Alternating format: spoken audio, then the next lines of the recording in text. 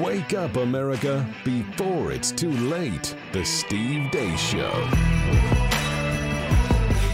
And greetings. Happy Tuesday. Welcome to the Steve Deace Show here live and on demand on Blaze TV, radio, and podcast. I am Steve Deace. He's Todd Erzen. He is Aaron McIntyre.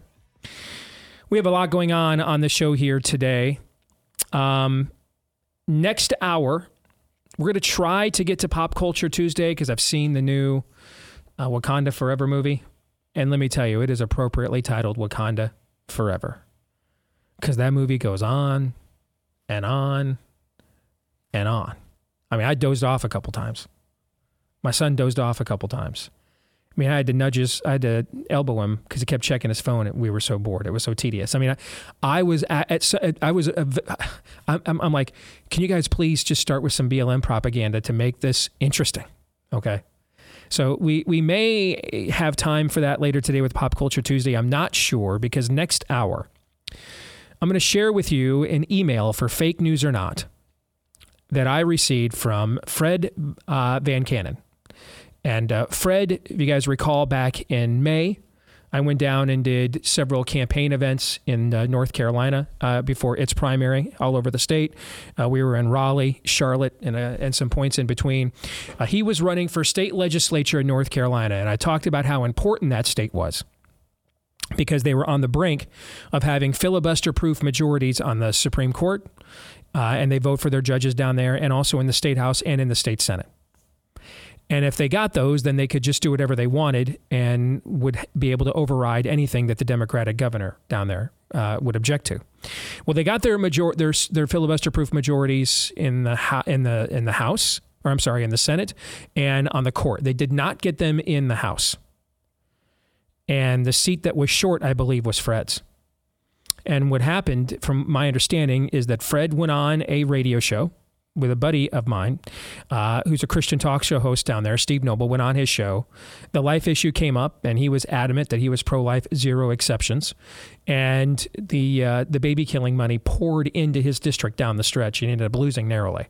And that, I think, ended up being the seat that Republicans were short of a filibuster-proof majority everywhere in the state. And he wrote me a note about the lessons he learned. He's a successful entrepreneurial businessman, comes from a dysfunctional, impoverished background, classic American success story. And so what he learned from his run in the North Carolina state legislature, some lessons that he learned there in Raleigh, North Carolina. And I think they are worthy of an extensive hearing and discussion in light of the events of the last week. And of course, North Carolina is a state that's become a little swingy in recent years. And so we're going to get into that for Fake News or Not. How much we think what Fred is sharing with us is real, insightful wisdom, how much of it might be spin, how much of it might be Pollyanna-ish, how much of it could we actually take heed and deploy if we even tried and wanted to. We're going to get into that next hour. And this is some really good stuff. Todd and Aaron have not heard and seen any of this yet, on purpose, because I want them to react to it in real time, just like a lot of you are. So that is a conversation that you don't want to miss next hour. Speaking of candidates, statewide candidates that were successful in our audience, Ryan Walters, the new superintendent of Oklahoma schools. He won his election. He's going to join us here. He's a big Blaze listener. He's going to join us here at the bottom of the hour. The Nefarious movie that you guys are going to get to see next year. Ryan is a secret MVP. He was one of the people that most helped us make sure we got that movie shot and filmed in his home state of Oklahoma a year ago over the objections of the union. And I think he is a future star. So we're going to talk to Ryan and also talk about the lessons that he learned in his campaign as well. That's coming up at the bottom of the hour. Before all of that, though, and before we get to Aaron's montage, I just want to take a moment here and say, the list of candidates whose defeats I am more disappointed by than Kari Lake's is a very short one. Yes, we're guys. We noticed she's a pretty woman. There's lots of pretty women, and a lot of that was just show, shtick, and, having fun and teasing. The reality is what she represented as a candidate, the potential there, was game-changing, in my view. on multiple fronts for the people of Arizona, for America. I mean, look at the difference when Ron DeSantis has made the last few years. Now imagine that someone who maybe has a little axe to grind with a Ron DeSantis because of her allegiance to Trump, which, by the way, I'm all for that. Would imagine someone who would be like, I don't know, maybe I can do better than Ron DeSantis. Has competition ever been a bad thing for people ever before? Todd, that ever gone? If it's real competition, yeah, no. Yeah. I mean, nothing wrong, especially as Ron gets ready to run for president, right? All these polls showing that he's ahead now. Nothing wrong with maybe a little check on, Ron here on his backside, just to make sure. I don't know, they got a new sheriff there in Arizona, and she thinks maybe, you've lost your fastball a little bit. I see no problem with that at all. I like when we have tryouts. Okay. The quality of messaging that she brings to the table. I said a few days ago that I thought the first term of Donald Trump pre-COVID was the best presidential term, or at least rivaled Reagan's first presidential term for the best in my lifetime.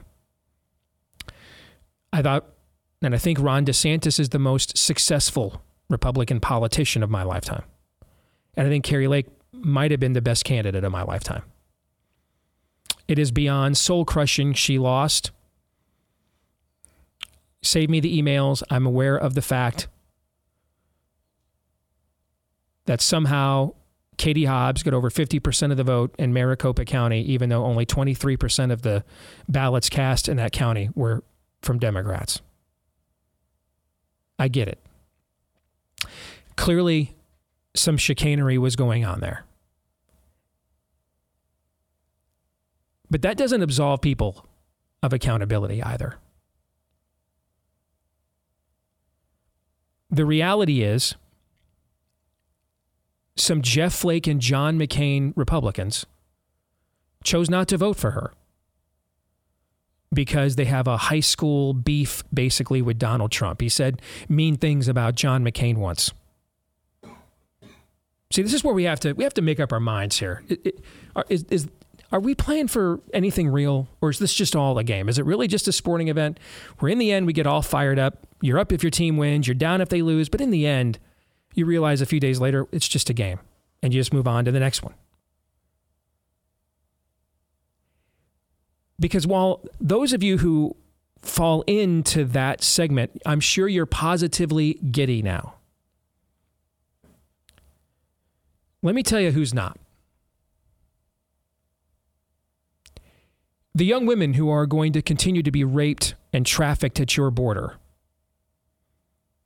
Think they give a turd about your petty high school urination contest with Donald Trump? How much do you think? I'm sure as they're being gang raped and sold into human trafficking, and they end up as unnamed girl on Pornhub, I'm sure they will be comforted by the knowledge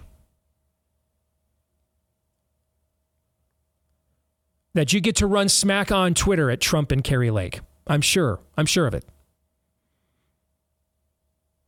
I'm sure they will think, you know what? I was really feeling violated. It was really grossing me out that I am being peddled as a prostitute against my will. But Liz Cheney got the last laugh, so by all means, run the train. I'm sure your children, who will continue dying of fentanyl and opioid overdoses, I am sure, absolutely positive, in fact, that before they take that last dose that puts them over the edge into the dirt nap, and maybe don't even leave you a note, so you never truly get to reconcile how this occurred, know this. When it is your sons and daughters you're burying, so we can continue on with the opioid fentanyl trading post, we're just importing overdoses and suicides to America. Know this, when it is your son and your daughter who ODs. Be comforted. Be comforted. And mourn not. Mourn not. You got to troll Donald Trump, man. And that's all that matters. Right? That's all that matters, guys. That's all that matters. We're not voting. There's nothing else is happening here. That's becoming increasingly clear. We're just whipping it out, dropping trow. Even the chicks have dicks these days, pardon my French, right? And we're just doing measuring and taking leaks. That's all we're doing. Running smack. My team's better. There will be no human consequences for these decisions at all. None. Your team won. Congrats. I hope it's not your son that's getting buried after a fentanyl overdose in the future. Because that would really suck. Because it would be your fault. And you'll have to own that. Forever. So, I mean, there's that. And if you think that's too tough, that's not fair, if we're not playing for those stakes, then what the hell are we doing any of this for? What is the point? What's the point of any of these elections then? What is the point of getting so riled up, so emotional, making post-election Thanksgivings in your family unbearable, staying home for Christmas because you can't look at each other or hear each other talk anymore over this stuff? What are we doing it for then? Because if it's not for real life stakes, but for your petty grievance, get thee to a nunnery. What's the point of any of this? You bet your ass. You bet your ass. Scores of young women who might not have otherwise been trafficked and sold into sex slavery now will be because of you. Own that. It's all on you. But it's okay. Totally okay. Because you got the last word on Donald Trump or something. Hope it's not your kid. That the 3 a.m. phone call comes in at night. Is this Mr. or Mrs. So-and-so? I regret to tell you. We found your son. We found your daughter. Hope it's not your kid. Because it would be all your fault. And that would be a crap thing to have to live with. Now here's Aaron's rundown of what happened while we were away. What happened while we were away, brought to you by The Path Forward. Watching Fox News and voting GOP is the past. What you're about to hear is the future. What you're about to hear is an email Steve received from a listener to this show with the subject line, "Let's find out, Conway wins school board." Steve, Todd, and Aaron, I've listened to your show on The Blaze for years, and this is the first time I've ever sent you a note. I want to thank you all for the passion you have as you're making a difference regardless of the chaos of this past week. I believe the pre-election polls need to simply be tabled and move back to the focus on every voter doing what they should do and quit putting any merit to the polls. Maybe I'm wrong, but I believe this Democratic machine is simply better at their message, and the polling was optimistic, although inaccurate, and conservatives simply stayed home. Voting, even if early, is essential, as those failing to vote need to take ownership of the hardship to possibly come. I was born in Melrose, Iowa. My wife was born in Charles City, and my kids were all born in Mason City, Iowa, as we are Hawkeye fans from the Hawkeye State. Sorry, Todd, as winning against Wisconsin is always a highlight.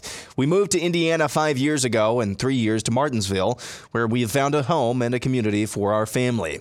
Let's Find Out hit home to me to stand up. I was traveling as a vice president of operations in a previous role and just took a role where I could be home daily to spend more time with my 7th grader and 10th grader in July.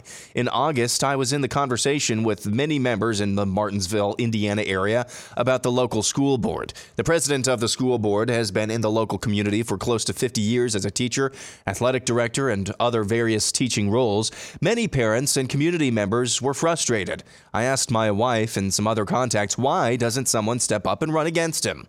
People were simply not comfortable or felt they could not take on the establishment. I asked, why not me? And why not now, as no one should run unopposed? After 30 plus years of leadership, I felt it was my time to give the people a choice. Even if I lost, I could say I stood up for my children and gave people the choice to at least choose the winner instead of winning by default.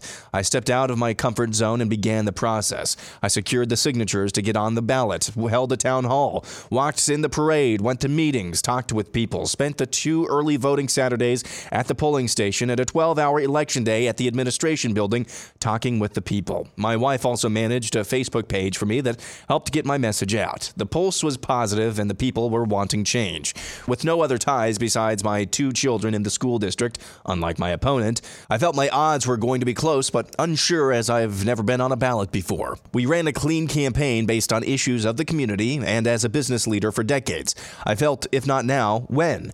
On election day, early voting came out and I was leading. I wasn't sure that would be the case because the name recognition of the president of the board. When I got the call a few hours later, I was shocked. There was amazing grassroots support, and those people spoke up on Tuesday. Conway wins school board. The excitement in my kids' voice and the tightness of their hugs was something I'll never forget. Tonight, I had to get together with those that supported my election. I shared with the group about the Let's Find Out motivation and where it came from. I spoke about you guys. I'm a man of faith, family, freedom, and your show has been a huge part of my focus to be a better husband, father, and community leader. Your show is an inspiring program for all men to stand up and be better men for the future. Thank you again, Dan Conway. Thank you, Dan, and the many others in our audience who have run for elected office over the last couple of years. And that's what happened while we were away. Aaron's montage brought to you by our friends over at My Patriot Supply. America's diesel shortage means truckers might not have enough fuel to deliver food to your local grocery stores because why not? This could cause food shortages like we've never seen before. Winter is coming, so are you prepared? Make sure you get prepared with our friends at My Patriot Supply. Go to preparewithdace.com, save $250 on their 3-month emergency food kit. Each kit has breakfast, lunch, dinner, even drinks and snacks, the full complement of the 2,000 plus calories that you need to get by for you and everyone in your household so that you know when Let's Go Brandon happens again, this time you are ready to go. There's no limit. So order 1 discounted kit for each person in your family so you don't run out. Again, this is the lowest price they've offered since 2019, $250 off plus free shipping. $250 off plus free shipping lasts for over 20 years with proper storage when you go to preparewithdace.com. So Aaron and I made the decision when we saw Dan's note today. We made the decision to make that solely the montage for today.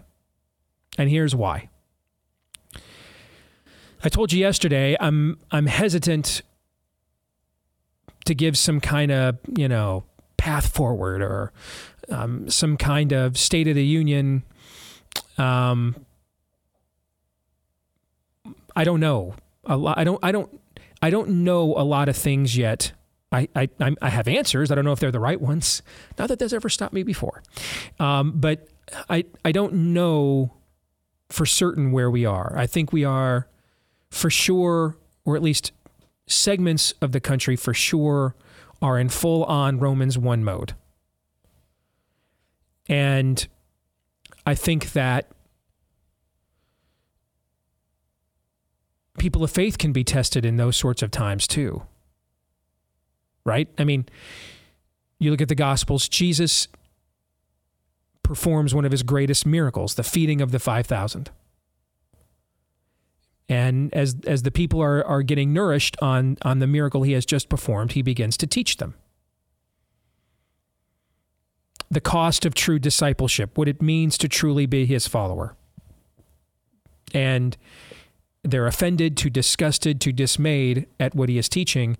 And so they begin to walk away. They begin to abandon him. They've just, for those of us who say, if I lived in those times and I saw God do this with the Israelites, or I saw Jesus do this in the New Testament, I would have listened.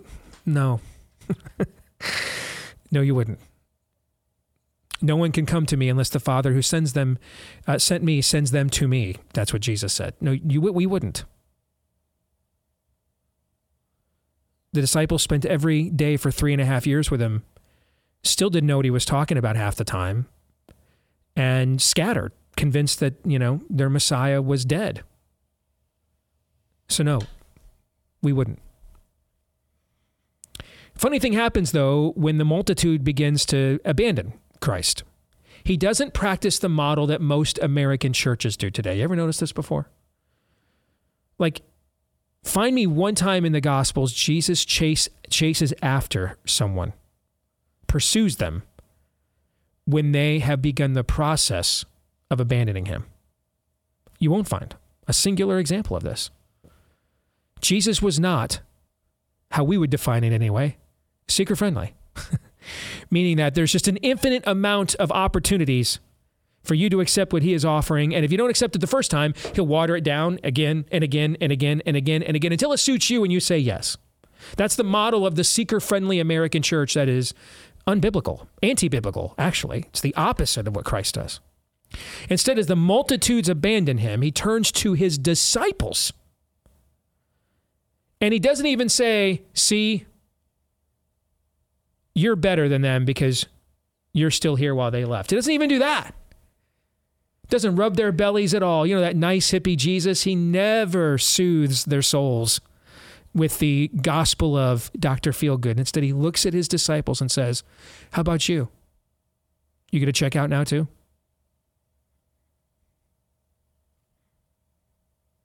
So absolutely do I think that we are being tested while the culture around us is under judgment. You bet I think that's possible. What does that look like? Maybe. And I don't know that this is true.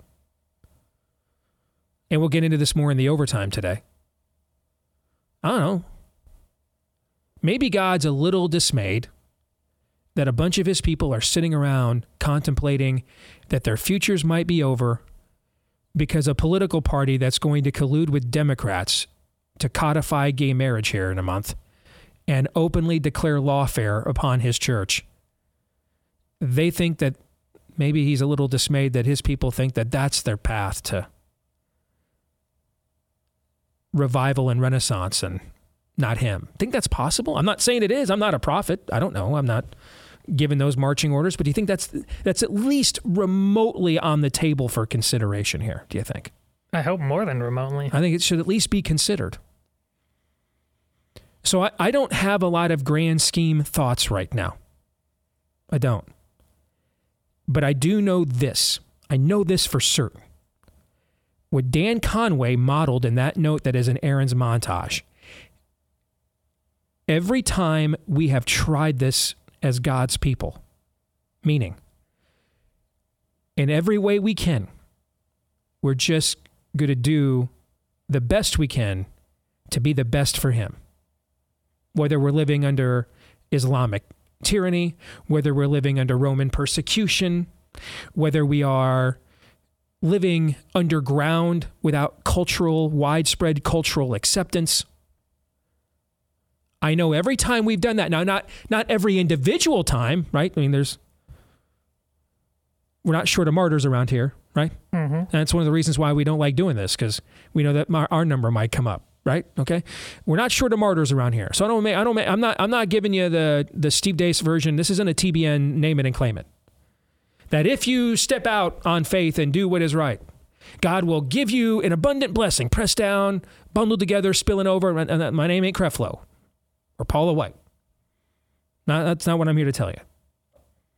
Your reward might be you got to count it all joy to suffer for his name, and upon being martyred, here's your crown for all of eternity in heaven. That might be your reward. I don't know. Or it could be, like what you saw here with Dan, that it's what we would understand in this life to be successful. I do know when we collectively and systemically practice the model that we have no king but Jesus. Here I stand, I can do no more. May God have mercy on my soul. I will do what is right and what glorifies God, regardless of what you think or what you intend to do about it. I can't think of a single time that systematically that has failed, because if it ever had, we wouldn't have a 2,000-year-old church, would we? Right. That's succeeded every time. Now, not individually, right? Lebanon's not a Christian country anymore. The churches of Asia Minor are lost to history. So, not individually. Nero still drove the stakes through a lot of Christians and lit them on fire to light up his orgies. That still happened, right?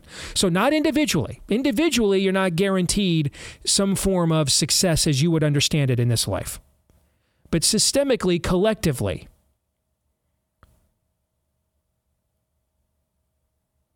when we stand up and say, "Here I am, Lord." Let me quote another verse from Isaiah, since Todd likes to quote that book so much. "Here I am, Lord. Send me." That's worked every single time.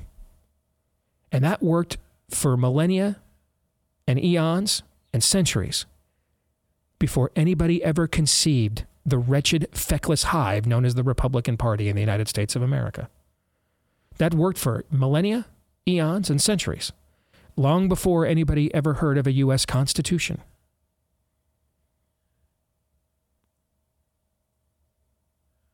Let's do that. Yeah. If you ask me to do something that God says not to do, my answer is no. If you ask me to do something that God says I can do, my answer is, and should, my answer is yes. And if you ask me to do something that, really God doesn't have a priority voice about, hey, provided it doesn't violate my own individual conscience, I'm happy to do it for you. That's my grand scheme. Thoughts? That's my master post-election plan. Don't do the stuff God says not to do, no matter what.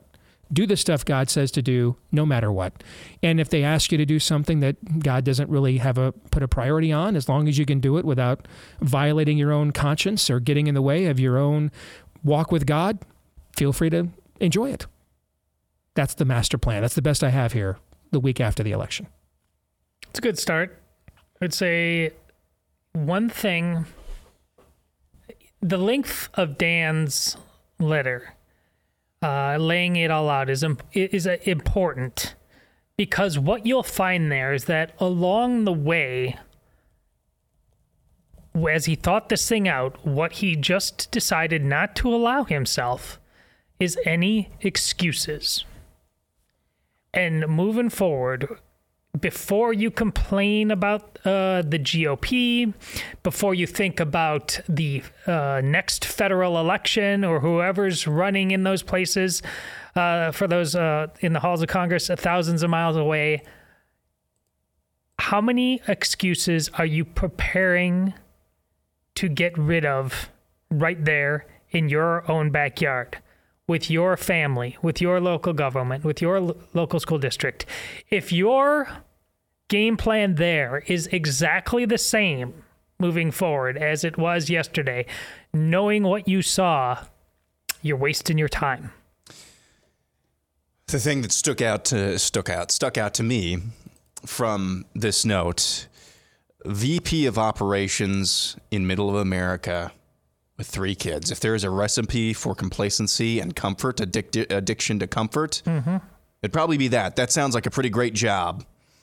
And you could, in red state America, with a pretty good job, you can have a pretty nice living. But no, he said, no, something's not right, so we're going to do something about this. This guy's been around here for 50 years. That's way too long. Nobody else is stepping up, so I'm going to do it. There are many of us who have far more of an addiction to comfort, with far fewer excuses for it or reasons for it than what this gentleman had. And yet, ... That's what it's going to take, guys. Just again, finding out who's going to step to me. I promise you, there will be some, but I promise you, when you ask that question and you follow through, you can follow through. People will respect that. We'll come back. One of the success stories of this election, Ryan Walters in Oklahoma, will join us next.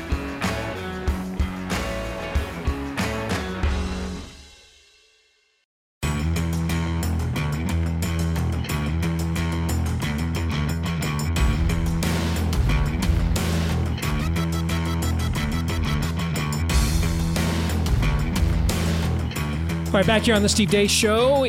Gentlemen, if you are a little self-conscious when you look at a photo of yourself, maybe you're wearing a lot of ball caps, you're noticing that receding hairline, that growing bald spot, flip the odds in your favor with our friends over at Keeps. They have clinically proven FDA-approved hair loss treatments available to you online, whether you're looking to prevent hair loss, stimulate hair growth, or just take better care of the hair you already have. Your Keeps medical provider will help you find the right products and develop a personalized hair-saving routine that works for you. It's easy, doesn't have any waiting rooms, pharmacy visits. Keeps is delivered straight to your door at about half the cost of a traditional pharmacy. That's right, half the cost. And if you've got questions, you can message your Keeps provider 24/7. So if you're ready to take action, join the thousands of guys who have saved their hair with Keeps. Visit Keeps, Keeps, for those of you like me that went to public school. Visit keeps.com/grow for 50% off your first order. That's keeps.com/grow. Again, that's keeps.com/grow. Well, he was definitely one of the bright spots on election night, and he'll be one of the reasons, one of the underrated reasons that you're going to get to see a movie next year called Nefarious. He is the new superintendent of Oklahoma schools. Friend of the show, Ryan Walters. It is good to see you again, my friend. How are you? Great. Thanks for having me, and cannot wait for the movie to come out. Well, maybe you've earned yourself a free ticket with what you did for us about this time last year when the union thugs tried to shut down our movie. So we appreciate we all can't thank you enough. We're going to get to screen it for our investors, the completed film, for the first time this weekend. We're all very excited about that, and you are a reason why we're getting to do that, brother. So from the bottom of my heart, thank you very much. And I think when you get to see the film, you will be pleased by the product that you interceded on behalf of. So thank you. I can't wait and can't thank you enough for all the help you've given me and responding to late night calls and texts that I've given you throughout the last couple of years here. So appreciate it, Steve. You bet. We'll call it even. But like I told you yesterday, don't disappoint us. Don't suck. That's right. All right. Don't suck. All right. That's my inspirational message. Congrats. Don't suck. All right. So I got a text this morning from one of your constituents. Before we get into your campaign, all right, that your former boss now, because I didn't realize in your state, Secretary of Education was like a cabinet post like it is in the federal government, right? So I figured you had won your election to get there. No, you were appointed by Governor Stitt, all right?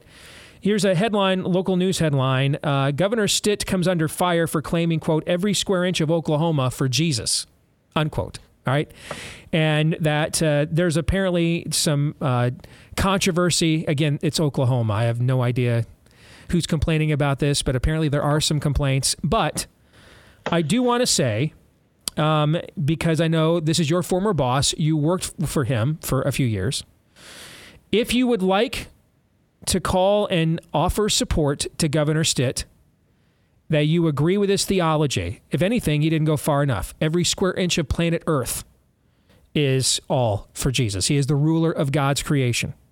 If you want to call his office and offer him encouragement, because right now I'm guessing every cat lady in Oklahoma is calling him right now, all right?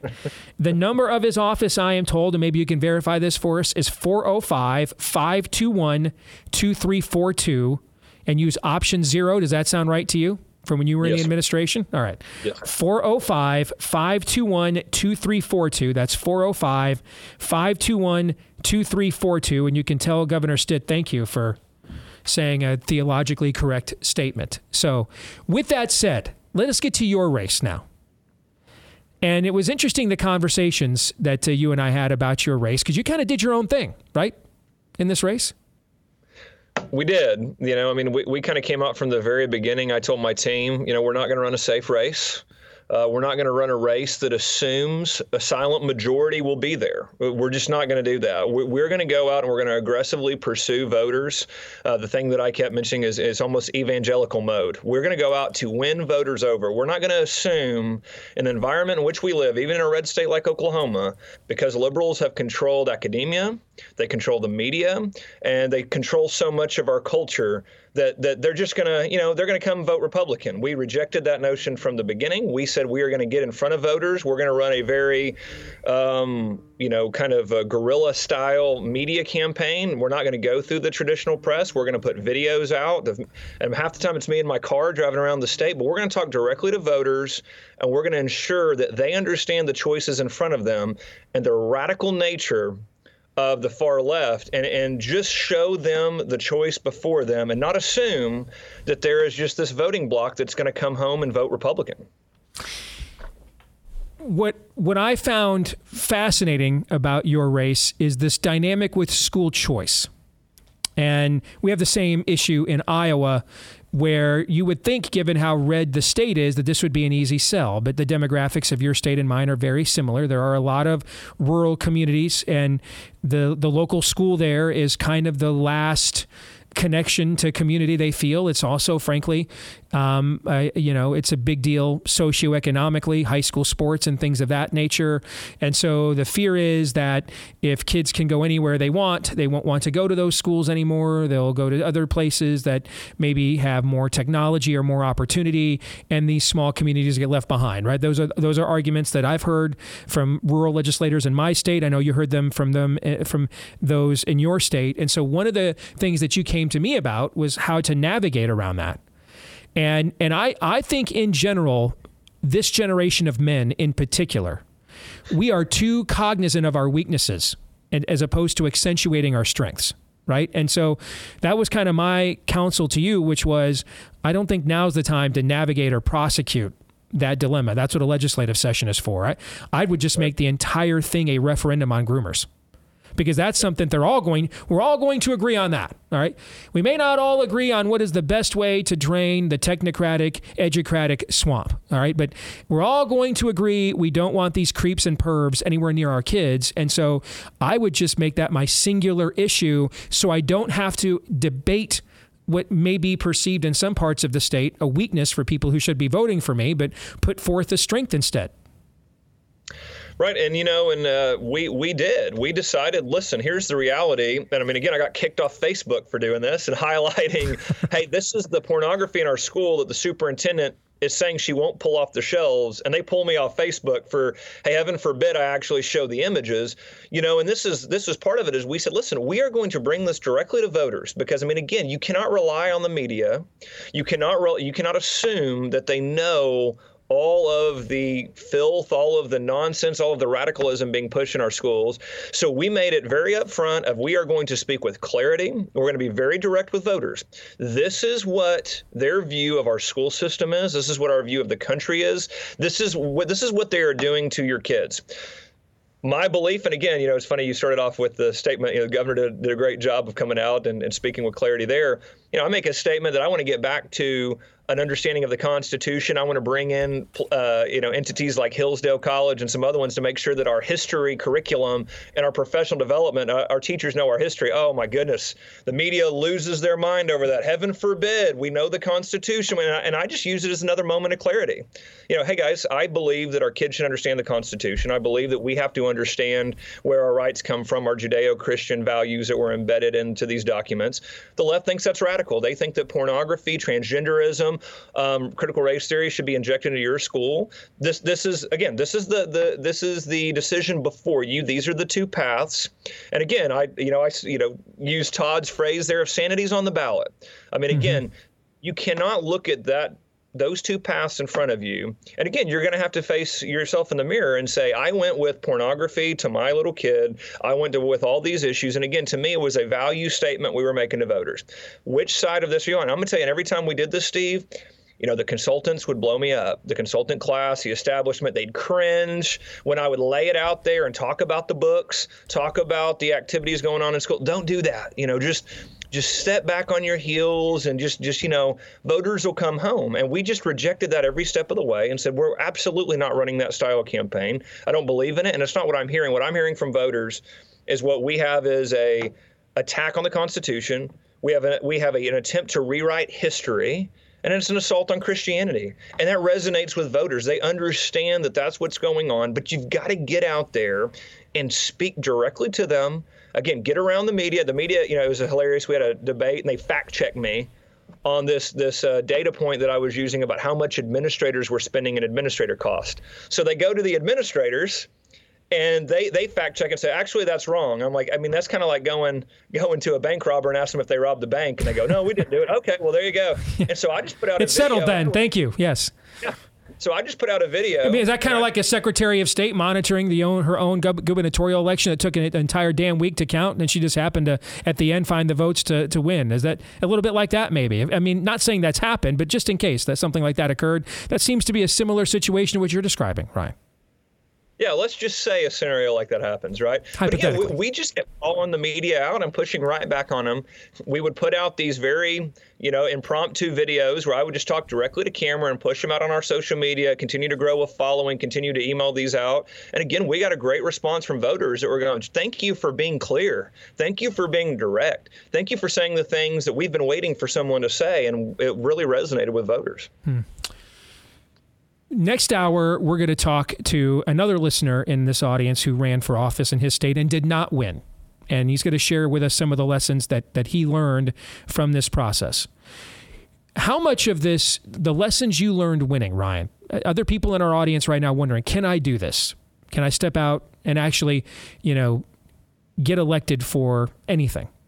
How much of this gig really is, before we get into the nuts and bolts of running a campaign and being a candidate, can you just tolerate being this disliked by a certain group of people you'll never know, never meet, never spend any meaningful time with? How much of that is just the initial threshold a lot of people have to get over? Oh, I completely agree with that. I mean, that's going to be your initial, when you step out there and say the things that, frankly, most Americans, I still believe when you get the message to them that they have this common sense, they have the sanity, they have these traditional values. But again, because we've sat back on our heels, we've allowed the media to dictate a narrative. I can't tell you how many times we'd put things out and go, oh my, that's not what we heard. We saw 3 media stories on it and they never even mentioned that. And I go, well, that's about right. I mean, that's what the fake news is going to do. But you have to be able to stick to your principles. You have to be able to stick to your values. And again, to me, we've got to continue to find ways to go around the traditional media, run these kind of unconventional campaigns that are able to get directly to voters and able to, frankly, that was the other thing people kept telling me, why do you keep weighing in on these controversial topics?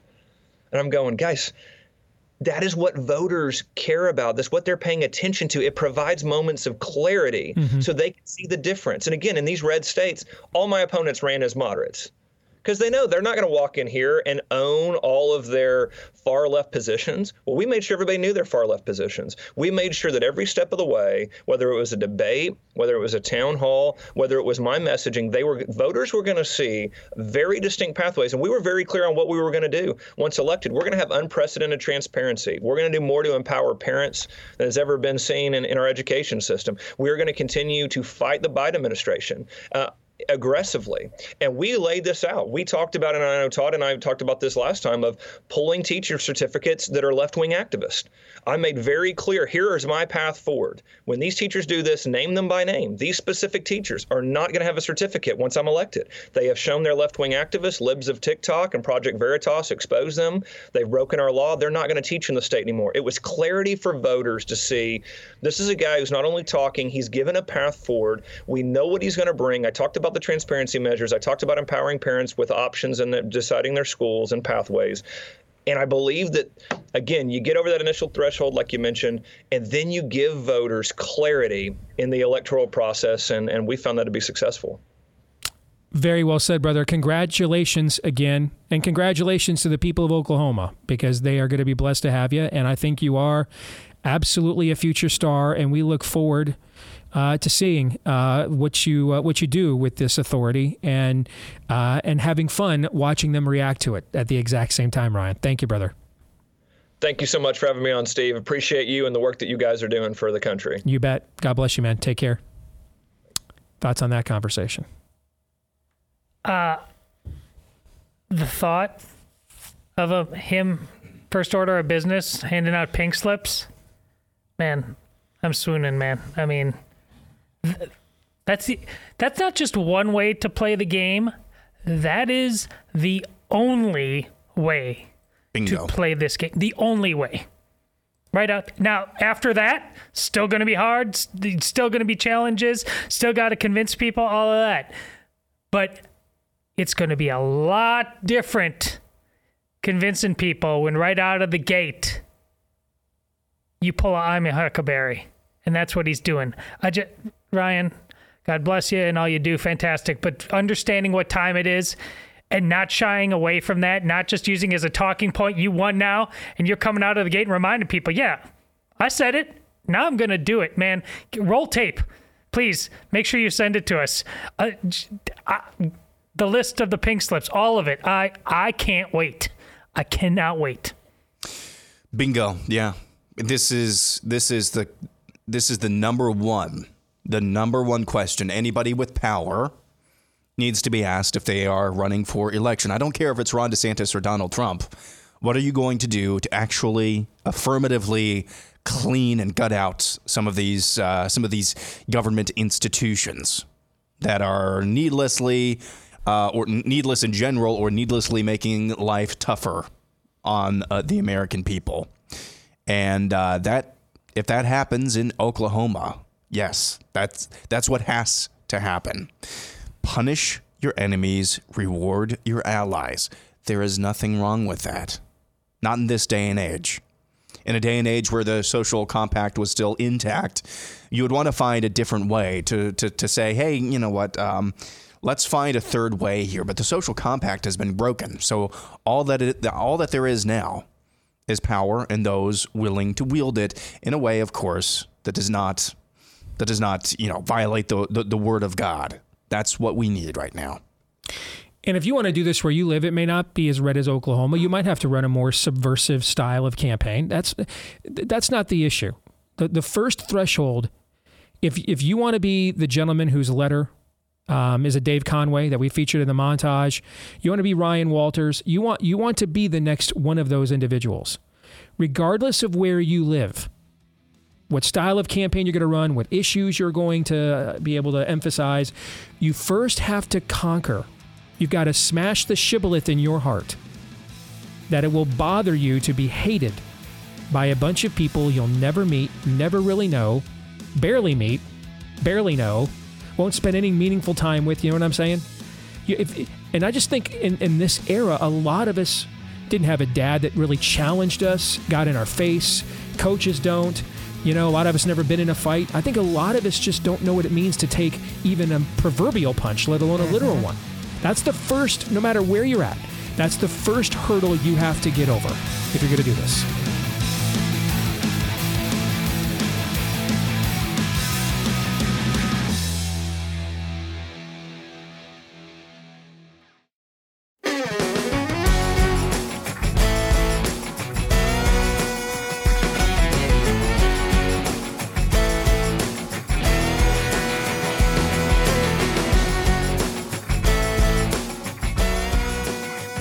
All right, back here with Hour 2, live and on demand on Blaze TV, radio, and podcast. Steve Deace alongside Todders and Aaron McIntyre, all of you.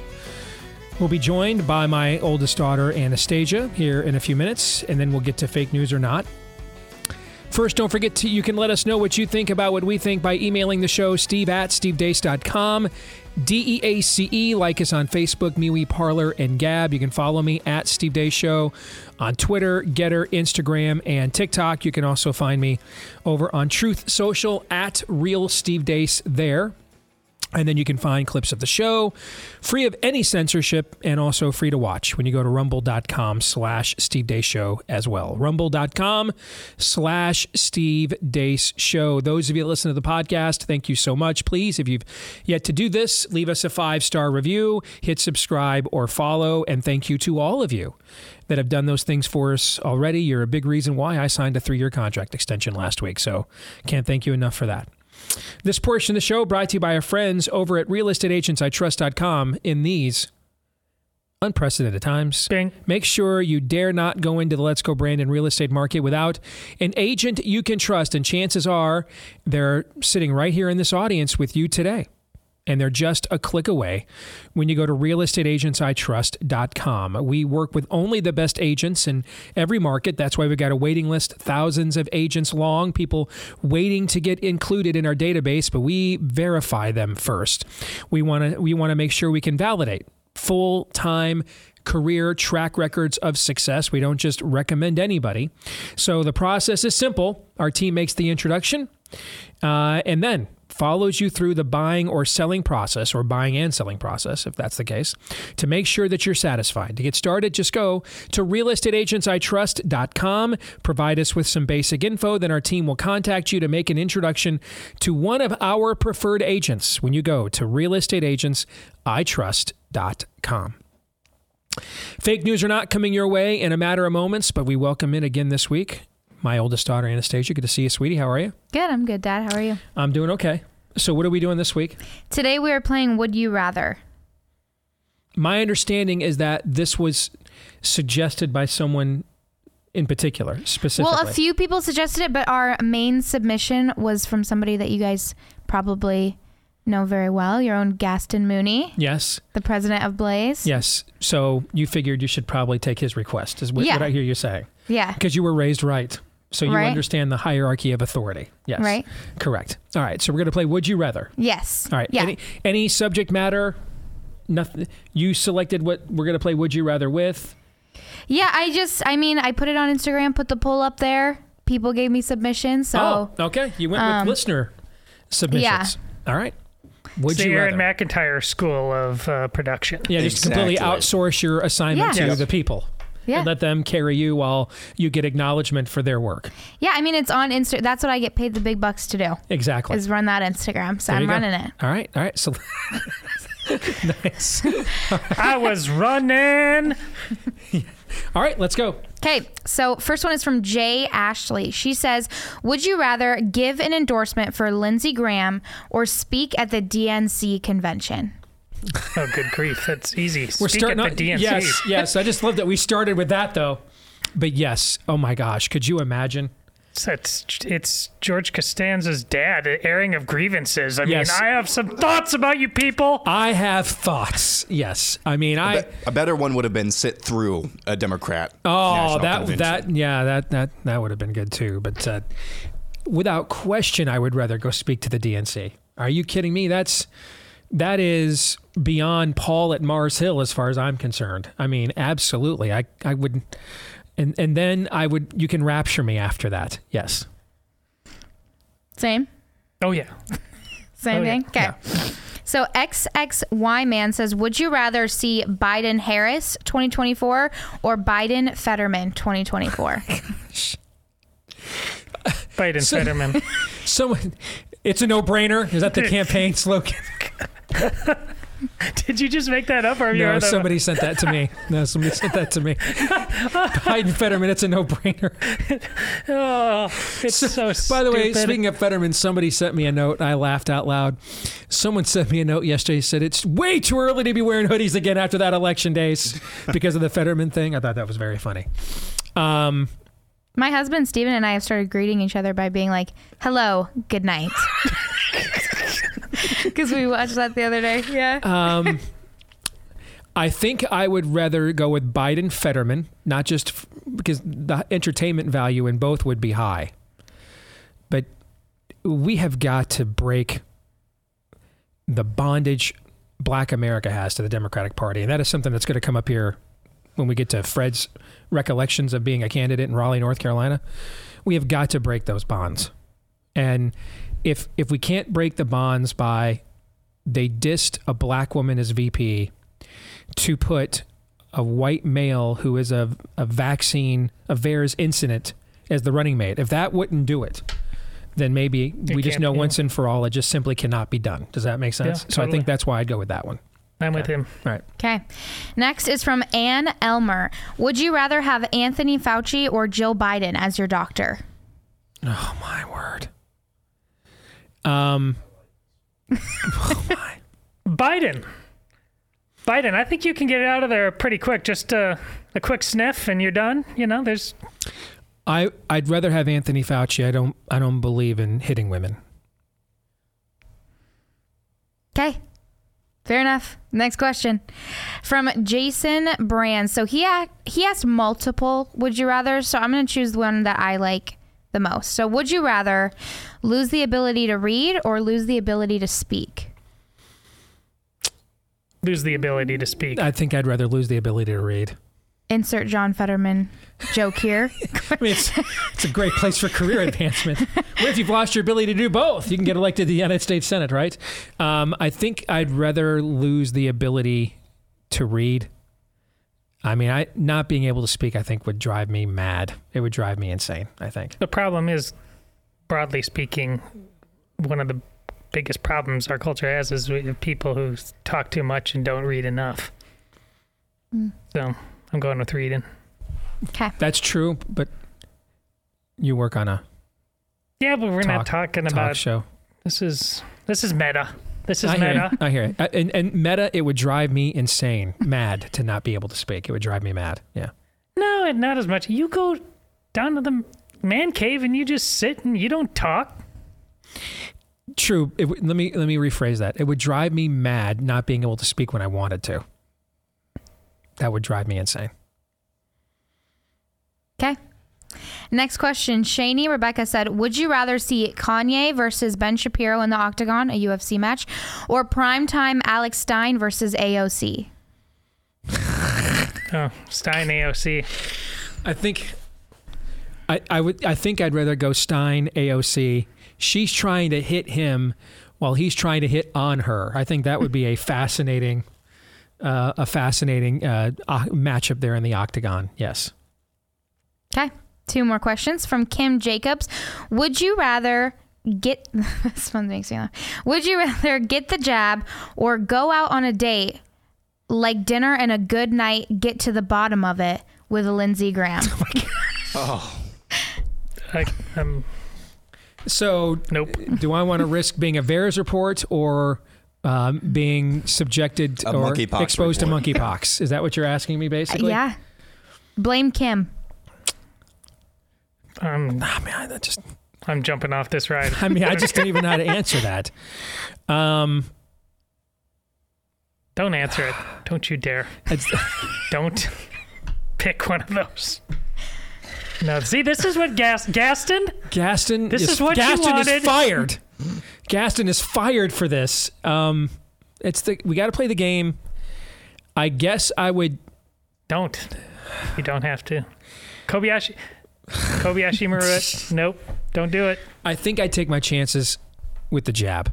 I think there's a chance that the spike protein would leave my system sooner than Lindsey Graham would. Because the thing is, like with the Lindsey, you have the thoughts, you have the trauma, the Correct. memories. Yes. Yeah. You're living that in your head over and over every day. See, that's actually an excellent point. Yes. Still have the cowardice of taking the jab. So you can rip up that COVID jab card. You know, you can't rip up your memories after I get to the bottom of it night with Lindsey Graham. Yeah. Not to mention, I'm also violating the dude code at the exact same time. Right? Yeah. In ways we don't need to discuss. Yes. Yeah. So, yeah, I think I'd take my shot with the jab. You violated it by answering this question. Is it a violation to ask that question? Yes. Actually. All right, last one. Okay. This is from Gaston Mooney. All right. He said, would you rather change Joe Biden's diaper or go without food for 2 weeks? And I said, Can we start winning some elections, please? For goodness sakes, man. For the love of all that is holy. This is what I've got enough of this with the Lions. Would you rather go 2-15 and get the number 2 pick, or 1-16 and get the number 1 pick? I mean, these are the sorts of questions that you ask yourself when your team sucks. All right. You know, he watched yesterday's show. He felt we were a little too somber and morose, and he says, "I'm gonna just throw a live ferret into this thing and see what happens." I messaged him back and said, that's going to make it on the show. And he said, LOL, period. When is the segment? That's what he said. So he's watching right now. I think I take my chances. So it's change Joe Biden's diaper or starve, basically? For only 2 weeks. Oh, only 2 weeks. Only 2 weeks. I'm taking the starving. Oh, yeah. I think I'm going to change his diaper because I've changed enough. I've changed a lot of diapers. So I've done that before. Babies' diapers.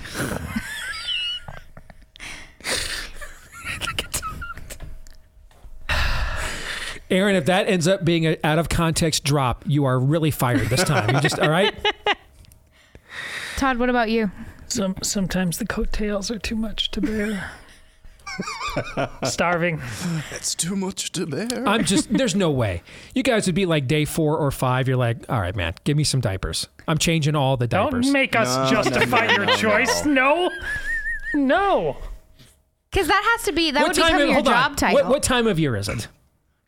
Like this time of year, there's no way I can starve. Too much good food. I'm changing his diaper. January, February, I might take my chances for a couple of weeks. Okay, but also to that point, think about what time. I mean, it's Thanksgiving, so he's probably eating a lot. Oh. He's thinking the same thing. I did this to her, America. I'm sorry. I did this to her. All right. Thank you, Anna. Yeah. You guys are still starving? You're taking starvation? Yeah. Have you seen how much weight I put on, in the last couple of years? Oh, so you would just call it a diet? Yeah. And you cleanse? you can, this is food, not water, right? Right. So we can still drink water, which is more necessary than food. So I'm taking the starving. If you're a dog owner, you know that taking care of your pet means more than just giving it food and water because that dog's a big part of your family. So its health and happiness is important to you as well. That's why you need to know that chances are the food that you are buying your pet at the store that it loves has been stripped of a lot of the vitamins, minerals, nutrients, probiotics, prebiotics, etc. that your pet needs. Same thing they do to the people's food. That's why we have to take so many supplements these days to put that stuff back into our bodies. Now there is a supplement for your pet. It's called Rough Greens. It's spelled RUFF. Roughgreens.com. 833 Rough Dog is who you want to call. And if you do, and you want to give it a shot, we're going to give you the first 14-day Jumpstart bag for free. The bag is on the house. You'll pay for the shipping so that you're invested here and we'll actually use the product, but we'll pick up the bigger expense with the product itself because we think it's really good and it'll be good for your pet. We want you to use it, all right? So try it. See if you don't see a difference in your pet in 2 weeks or less when you go to roughgreens.com, RUFF, or call them at 833 Rough Dog. All right, fake news or not. Back in May, I did a tour throughout Oklahoma. Sorry, had Ryan Walters still in the brain. I did a tour throughout North Carolina one weekend. I did several campaign events around the state leading up to its primary. And this was at the request of Fred Von Cannon, who's a successful businessman down there. One of his businesses is a barbecue joint. We ate there the night of the first night. Incredible food, by the way.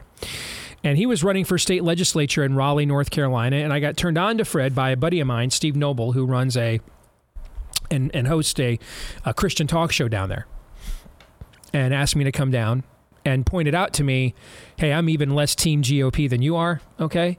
But we have a unique circumstance here in North Carolina that we are, I think he said they were 2 Senate seats away from a supermajority, 4 House seats away from a supermajority, and 2 judgeships away from a supermajority. They vote for their judges down there. And that if Republicans could sweep those, then you would do the worst thing you could ever do to the GOP establishment.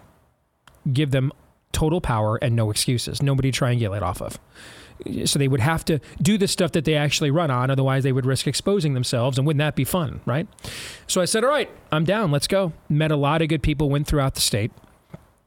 Followed the results there in North Carolina to see then what would happen. They did get the votes they needed in the state Senate. They did get the votes they needed in the courts. So they have supermajorities there, and that's important because they have a Democratic governor. They're one seat short of the supermajority they needed in the House. And it turns out the seat that might have been the difference was Fred's.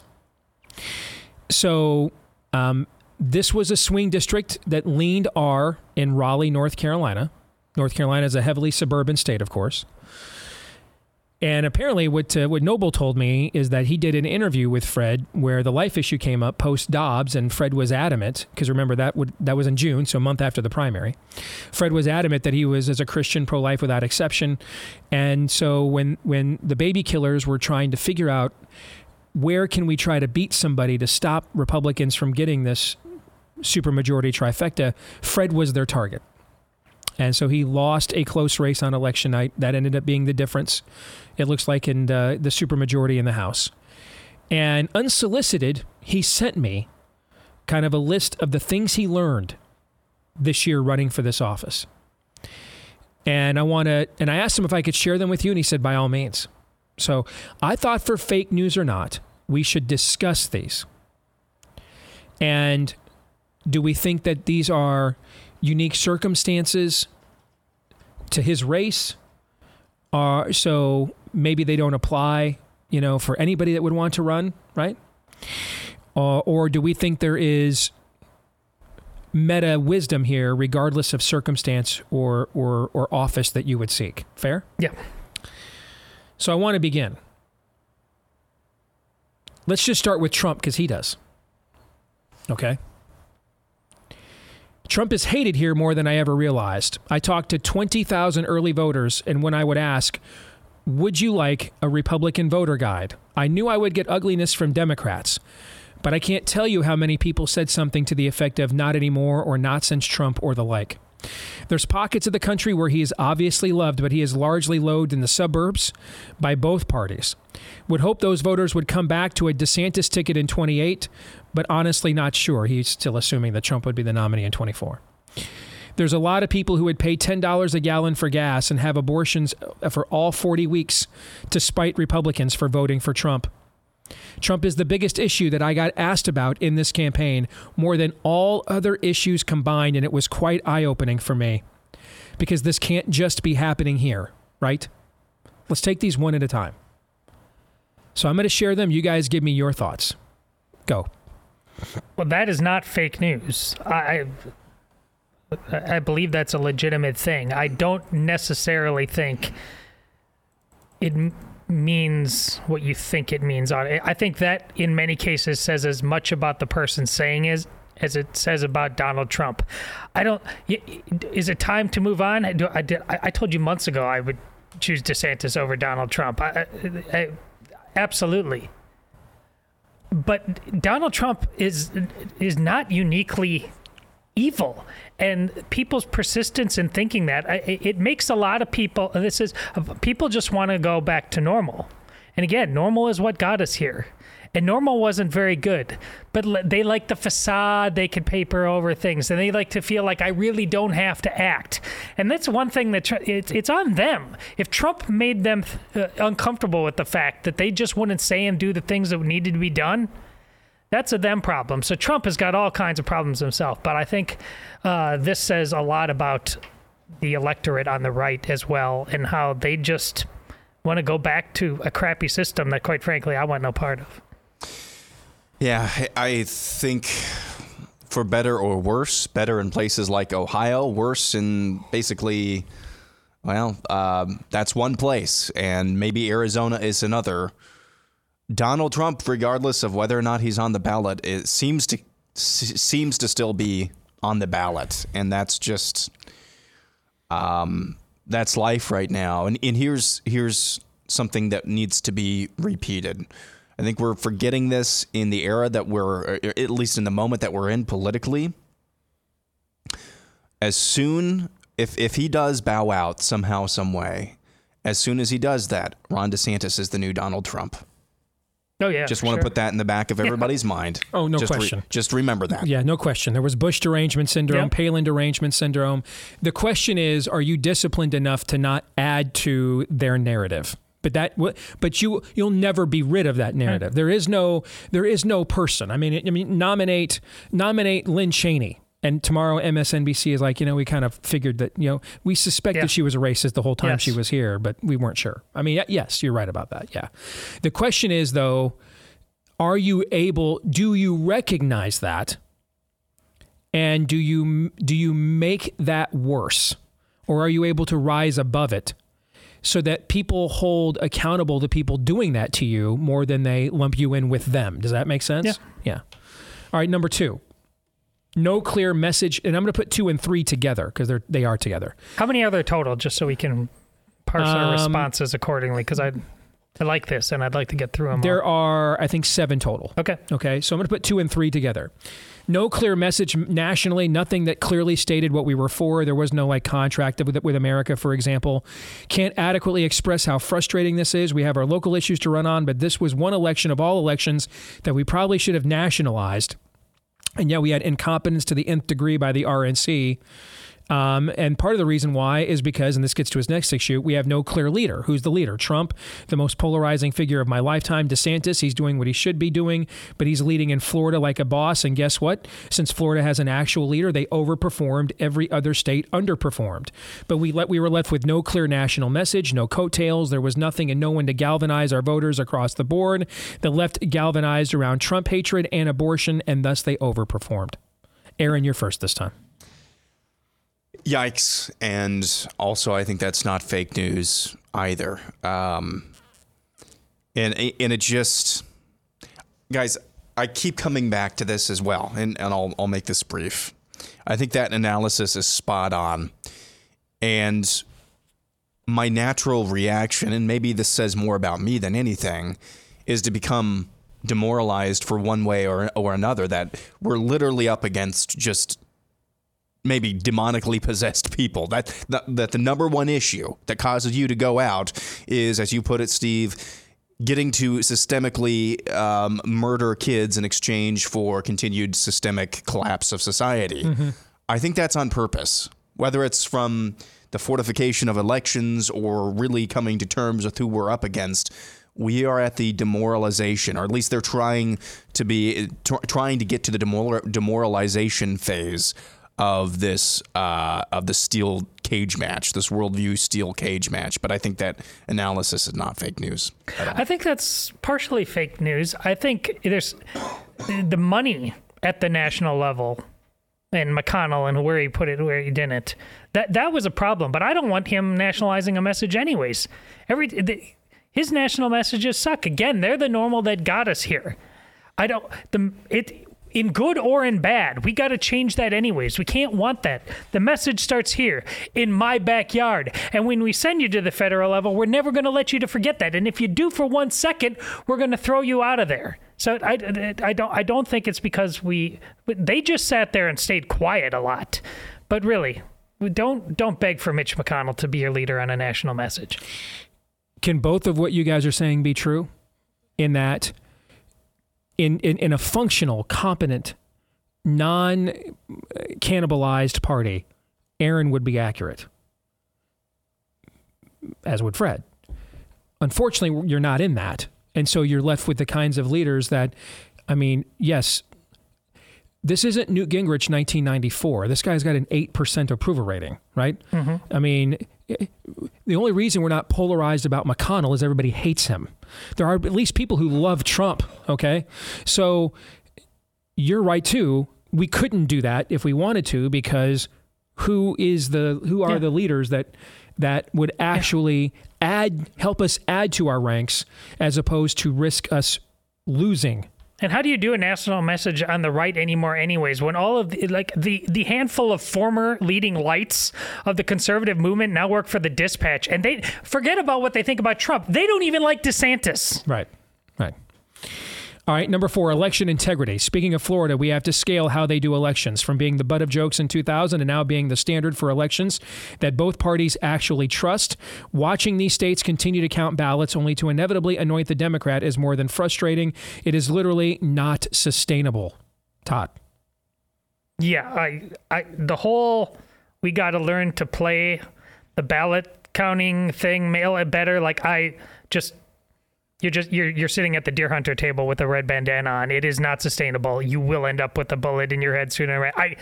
I don't, and it's coming from all over the place, as you said yesterday, and it's only growing. Mm-hmm. I find it utterly bizarre. We know they're cheating out in the open. They're like daring us to do something about it. You're like, I'm not stepping to that. I don't know what to do with that. Aaron? I don't know what this is, because we've got 50 different processes, and there's no rhyme or reason, as we talked about this. You know, if the Florida way of doing things actually works, sure, let's let's not nationalize that, but let's get that something similar into all 50 states. But is that actually going to happen? I'm not sure. I think at this point we've got even bigger issues than ballot harvesting. I'd be a hypocrite if I said federalize it, because I just got done saying don't look to the nation for your message. But like locally, again, it's like when there's drag queens in your library, where the hell are the sheriffs? Mm-hmm. Like where are the people, the organizations, the chambers of whatever they are, stepping forward like, this is not right. This is absolutely not right. You're just going to take this, Arizona? They cheated. They absolutely cheated. You just moving on because you got a ball game to go to? It's pathetic. Next, he talked about negative ads and money. He says our left-wing governor, Roy Cooper, made a last-minute call to his buddy Michael Bloomberg to ask for help so he wouldn't lose his veto. Bloomberg obliged with $1 million, $420,000, and then another for $420,000, all of which went against me on negative lies and slander ads for the last 2 weeks of this campaign. That is a crap ton of money in a state legislative race, by the way, folks, even in North Carolina. And it worked. The 3 candidates that the Bloomberg money went against all lost, and thus we ended up 1 seat short of our supermajority in the House. And I think his implication is here, by bringing this up, there was no one for him and the other 2 legislators, the pro-life legislators they went after, there was no one for them to call to answer that, right? Like the head of Michigan Right to Life calling me out of nowhere in July to say, hey, this Prop 3 is on the ballot and there's no budget or money coming in here to oppose this, stuff like that, okay? That I think he's probably making that connection, that they just have sugar daddies they can call and we don't. Aaron, your thoughts on that? That's been the way it's been my entire life. The left has always had endless coffers of money, which is why those stories during random summers, DNC is low on cash, RNC is hitting fundraising, that doesn't mean a damn thing, because the entire media apparatus now and now corporate America is on their side. They can call up whoever they want to at any given time. The question has always been about turnout and voter enthusiasm for Republicans, because they can spend all the money that they want to. It ain't changing the fact that inflation is up almost 500%. You get my meaning. So that's always been the case, and I'm not saying that that's not important either. But that's always been the case. So I'm not sure why this is unique in this instance, other than the amount that was actually spent. And Todd, that's why the Kochs got so much prominence on the right and were able to move us left on so many issues, because they were one of the rare sugar daddies that people could call on the right and get money from. And the cost was you've got to be for letting criminals out of prison. Right. You got to drop social issues, right? Well, it's partially fake news. This will always work on non-citizens. If you're a citizen, this won't work, because I know what you believe, and if you're yelling it louder with more money, that doesn't mean I'm going to vote for you. I'm going to vote for you even less. All right, when we come back, then he gets into his interactions in a pretty racially diverse community with black voters. This is, if you weren't already intrigued, you're going to definitely want to hear this. All right, we'll do that more here in a moment.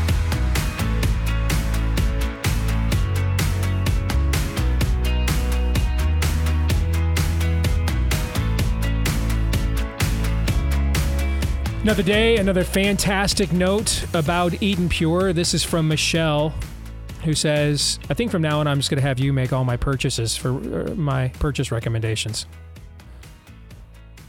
All I can say with Eden Pure is, wow, I used the promo code for Steve.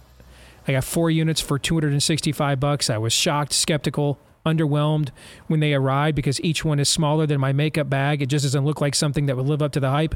Boy, was I wrong. In less than 10 minutes, my entire bedroom smelled like fresh, clean air again, despite cats, dogs, the sweaty men in my home. All right. So if you want to try Eden Pure air purifiers right now, take Michelle's word for it. They work. All right. You can get the 3-pack for under $200. The 3-pack for under $200 When you use the discount code STEVE3, you get it for the 3-pack. Discount code STEVE3 when you go to EdenPureDeals.com. EdenPureDeals.com. They're filterless. You won't have to replace filters ever. Plug them in and find out for yourself why we've gotten so many positive reviews of these. EdenPureDeals.com. Promo code STEVE3 to get all 3 for under $200. Shipping is free as well. All right, let's finish up. We're not going to obviously get to my Pop Culture Tuesday conversation about Wakanda Forever. That's okay. As Casey Kasem once said in a very famous outtake, effing tedious, man. Effing tedious. It put me, I dozed off. So there's your review. I want to continue on with this note. Again, we're talking here, it's an extended fake news or not. Fred Von Cannon ran for the legislature there in the Raleigh, North Carolina area. And I did a campaign event for him and a few other campaign events over the weekend in May in North Carolina. And this ended up being essentially the seat that was the deciding factor whether Republicans were able to get supermajorities across the board or not. And they weren't quite able to get there. And so Fred is sharing with us the lessons he learned. And now he wants to talk. And he sent a lot of details about interactions with black voters. All right. Black voters think about their voting more as a cultural thing.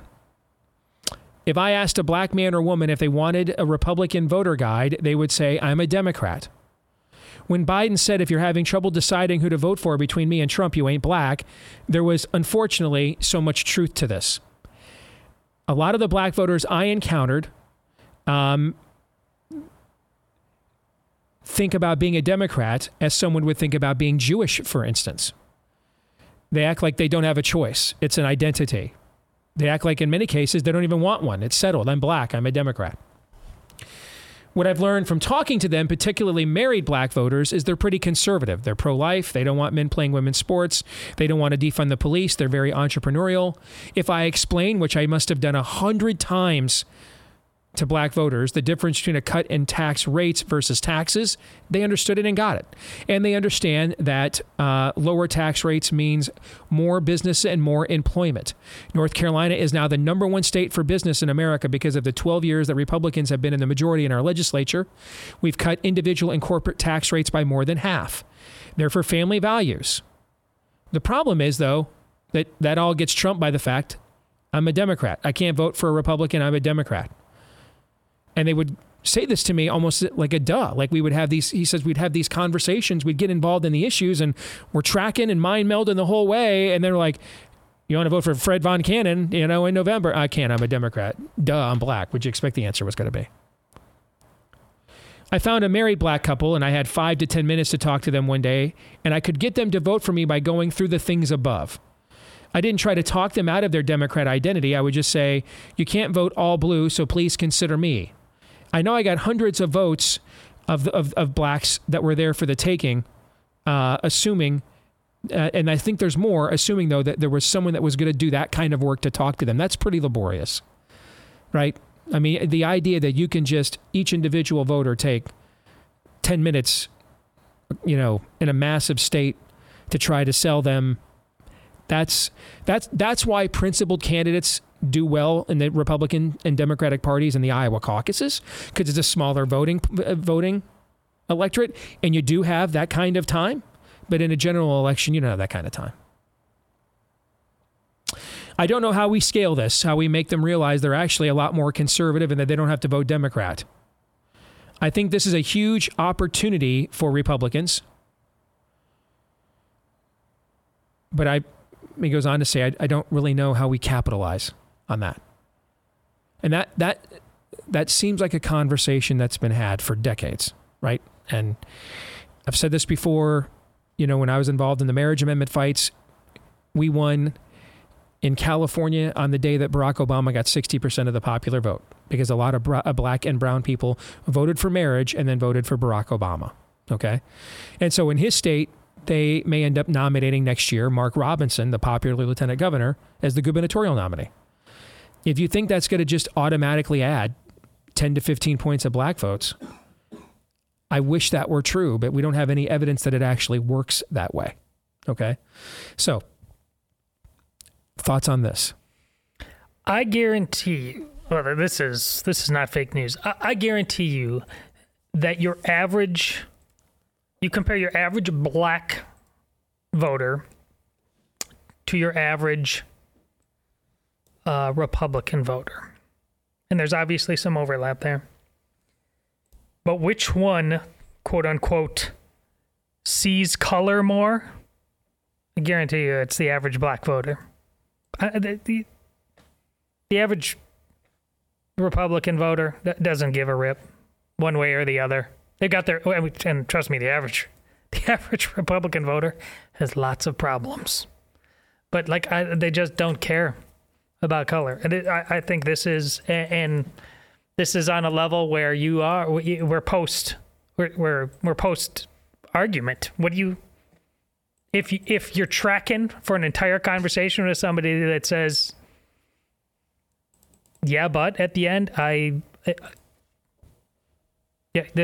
hear in your voice, like this one is like just proffered differently than the other ones. There is, and this speaks to the fact what you said, Steve, in a long time trying to bring churches, cross-pollinating them, because should there be black churches and white churches? They're inherently bad, but they might be unknowingly planting some landmines on the way up. This is the cultural blinders that they place on us. I don't know.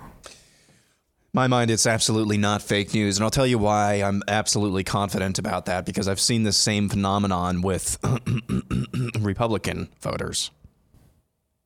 The average Republican voter, look at our newly reelected senator here, Chuck Grassley. That's the same phenomenon, just played out in a different way. That's all it is. Now, everything you said is true, Todd. Yeah, those are the other problems I'm talking about. Yeah, you're absolutely right. Everything you said there is true, but before, I was sitting there thinking kind of the same thing when we read read about the Israelites in the Old Testament. How in the heck, boy, these people were backwards. Why, we're glad we're not like them, except we're literally like them. I was having the same type of thought. I'm like, how the heck do you become so entranced by this party that it becomes like part of your identity? And it's just a different way, but that happens all the time. So I'm definitely saying that's not fake news. And that's unfortunate because it's the toughest objection to overcome. That's idolatrous. Yeah, it's the toughest objection to overcome is I agree with you, I agree with you, I agree with you, I agree with you, but I'm going to vote opposite of what I just said we agreed upon because of a communal attachment. I mean that I don't know how you. I do know how you break away. You can't break people free of that.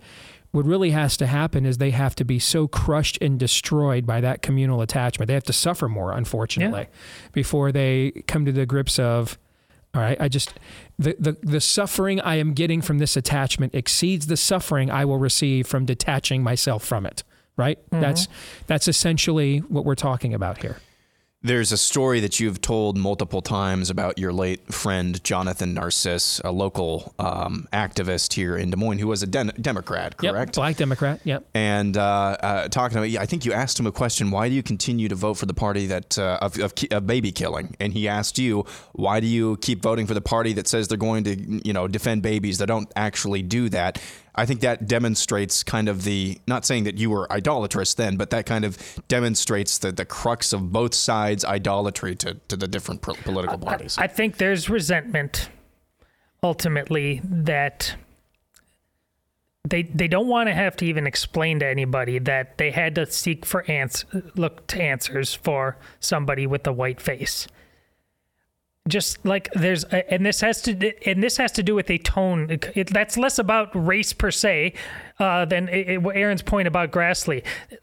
The tone conversations. I'm confident, Steve, that even though in the school district there where my wife ended up running, and she ran instead of me because I was trying to not give people this excuse like we just don't like Todd, but it's still, I know people voted against us basically because they just resent the fact that I know how to get things done, and I will say the things that they are too cowardly to say. It just bothers them. So they'll vote for the way that they just think is status quo. I think it's the same thing here. I just think they're going to have to explain to people that they voted for a whiteface. And that's going to lead to some uncomfortable names and conversations. So we're back, Steve, to where you were talking. We got to get over that. And if we can't, it's a sure loser. Did you want to say something there, Aaron? Go ahead. No. Along those lines, we were wondering in our state, and I'm doing the math right now, we were wondering in our state how many people, remember we said we wanted to look at, how many people voted for Kim Reynolds that didn't vote for Charles Grassley? Oh, yeah. Right? That's right. So I'm doing the math right now. Last I checked, it was something like 200,000 or 300,000 fewer voted for Grassley. That could have changed, though. So Grassley has ended up with 681,224 votes. Kim Reynolds ended up with 708,897. That's about 28,000 fewer votes. In the end, despite how much more popular Kim Reynolds is right now, Grassley only got 4% less votes than Kim Reynolds did when you do the percentage math on that. It wasn't. I would have guessed the number was a lot higher. The number was a lot higher. And for much of the night, it looked that way. And then by the end of the night, it wasn't. If John Fetterman were a Republican, with all the assumed positions that goes along with that, and he was the same walking bears incident that he is right now, would you vote for him over who the Democrat nominee for Senate was if they were running openly on a lot of people child mutilations and abortions? I would. I'll openly admit that. I would. And 5 or 10 years ago, my answer to that would have been no. What's changed is, and maybe my read of the room is wrong. I don't know. I don't think it is. That's why I think this. But my read of the room is we are in cold Civil War mode now. And I've in the middle of a war, I don't stop and ask the guy, the soldier that is enlisting to fight on my behalf. I don't stop and ask him, have you ever had any untoward thoughts about a woman who's not your wife? What about last night? Give me your browser history. That would be absurd, right? Bullets are flying. There's existential importance going on. That's my read of the current cultural situation. Is that wrong? I'm asking. Well, you're going, every time you give in to that, you're going to get more Fettermans and less Ron DeSantis's. I think. I mean, Mitch McConnell counts on that. Let's face it. We get John Fetterman's all the time. Mm-hmm. We did. Oz was John Fetterman. It was. I like that. Let's not kid ourselves. So you would not. You would not vote for John Fetterman. The other guy says, I am going to mutilate as many kids as I possibly can out in the open. Fetterman says, says that instead, okay? So but you think you can control him. So you're thinking, but like, basically, it's Grassley. What Grassley believes, thinks, and stuff, but he has the affliction of the incompatibility. No, he's running on, Fetterman ran on their issues. Yeah. Right? Okay. He runs on our issues. Grassley didn't run on our issues. I didn't vote for Grassley. Okay? He runs on our we have a Fetterman VAERS incident stroke out victim, cognitive decline, legally incompetent clearly, but running on our issues. And we're not talking like tax cuts, okay, and more jobs. Okay. I didn't realize you were being. We're talking about chest binding our daughters and castrating our kids, and those are the ads they're running. You're saying DeSantis. I didn't realize you're saying basically if DeSantis. If they were running on a DeSantis platform, but it was John Fetterman, would you vote for them? I would. Now, I would not vote for John Fetterman on a McConnell NRSC platform. I wouldn't do that. But because that's actually, in my view, that's not a flawed soldier. That's a Trojan horse. If there's no, I'm going to bring them into my ranks to shoot me in the back. Yeah. That I wouldn't do. Okay. If there's no other recourse, I could strongly consider that. Yeah. So the option is Chud, but he can do the job, and he agrees with you on your issues. Or his wife will do it for him. Or his wife. He's effective. Yep. You're voting for Chud. Yeah. Okay. Yeah. Because I think Chud will be between their bullet and me.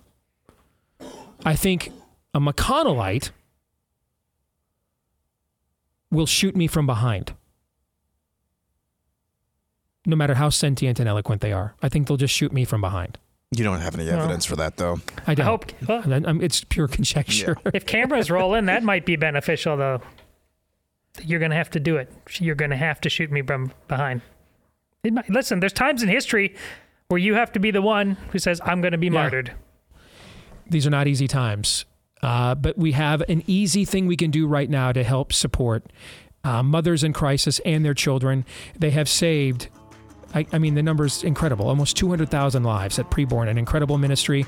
They do great aftercare for mothers in crisis as well. Free maternity care, baby clothes, car seats, counseling, and more. But they need donations from people like us.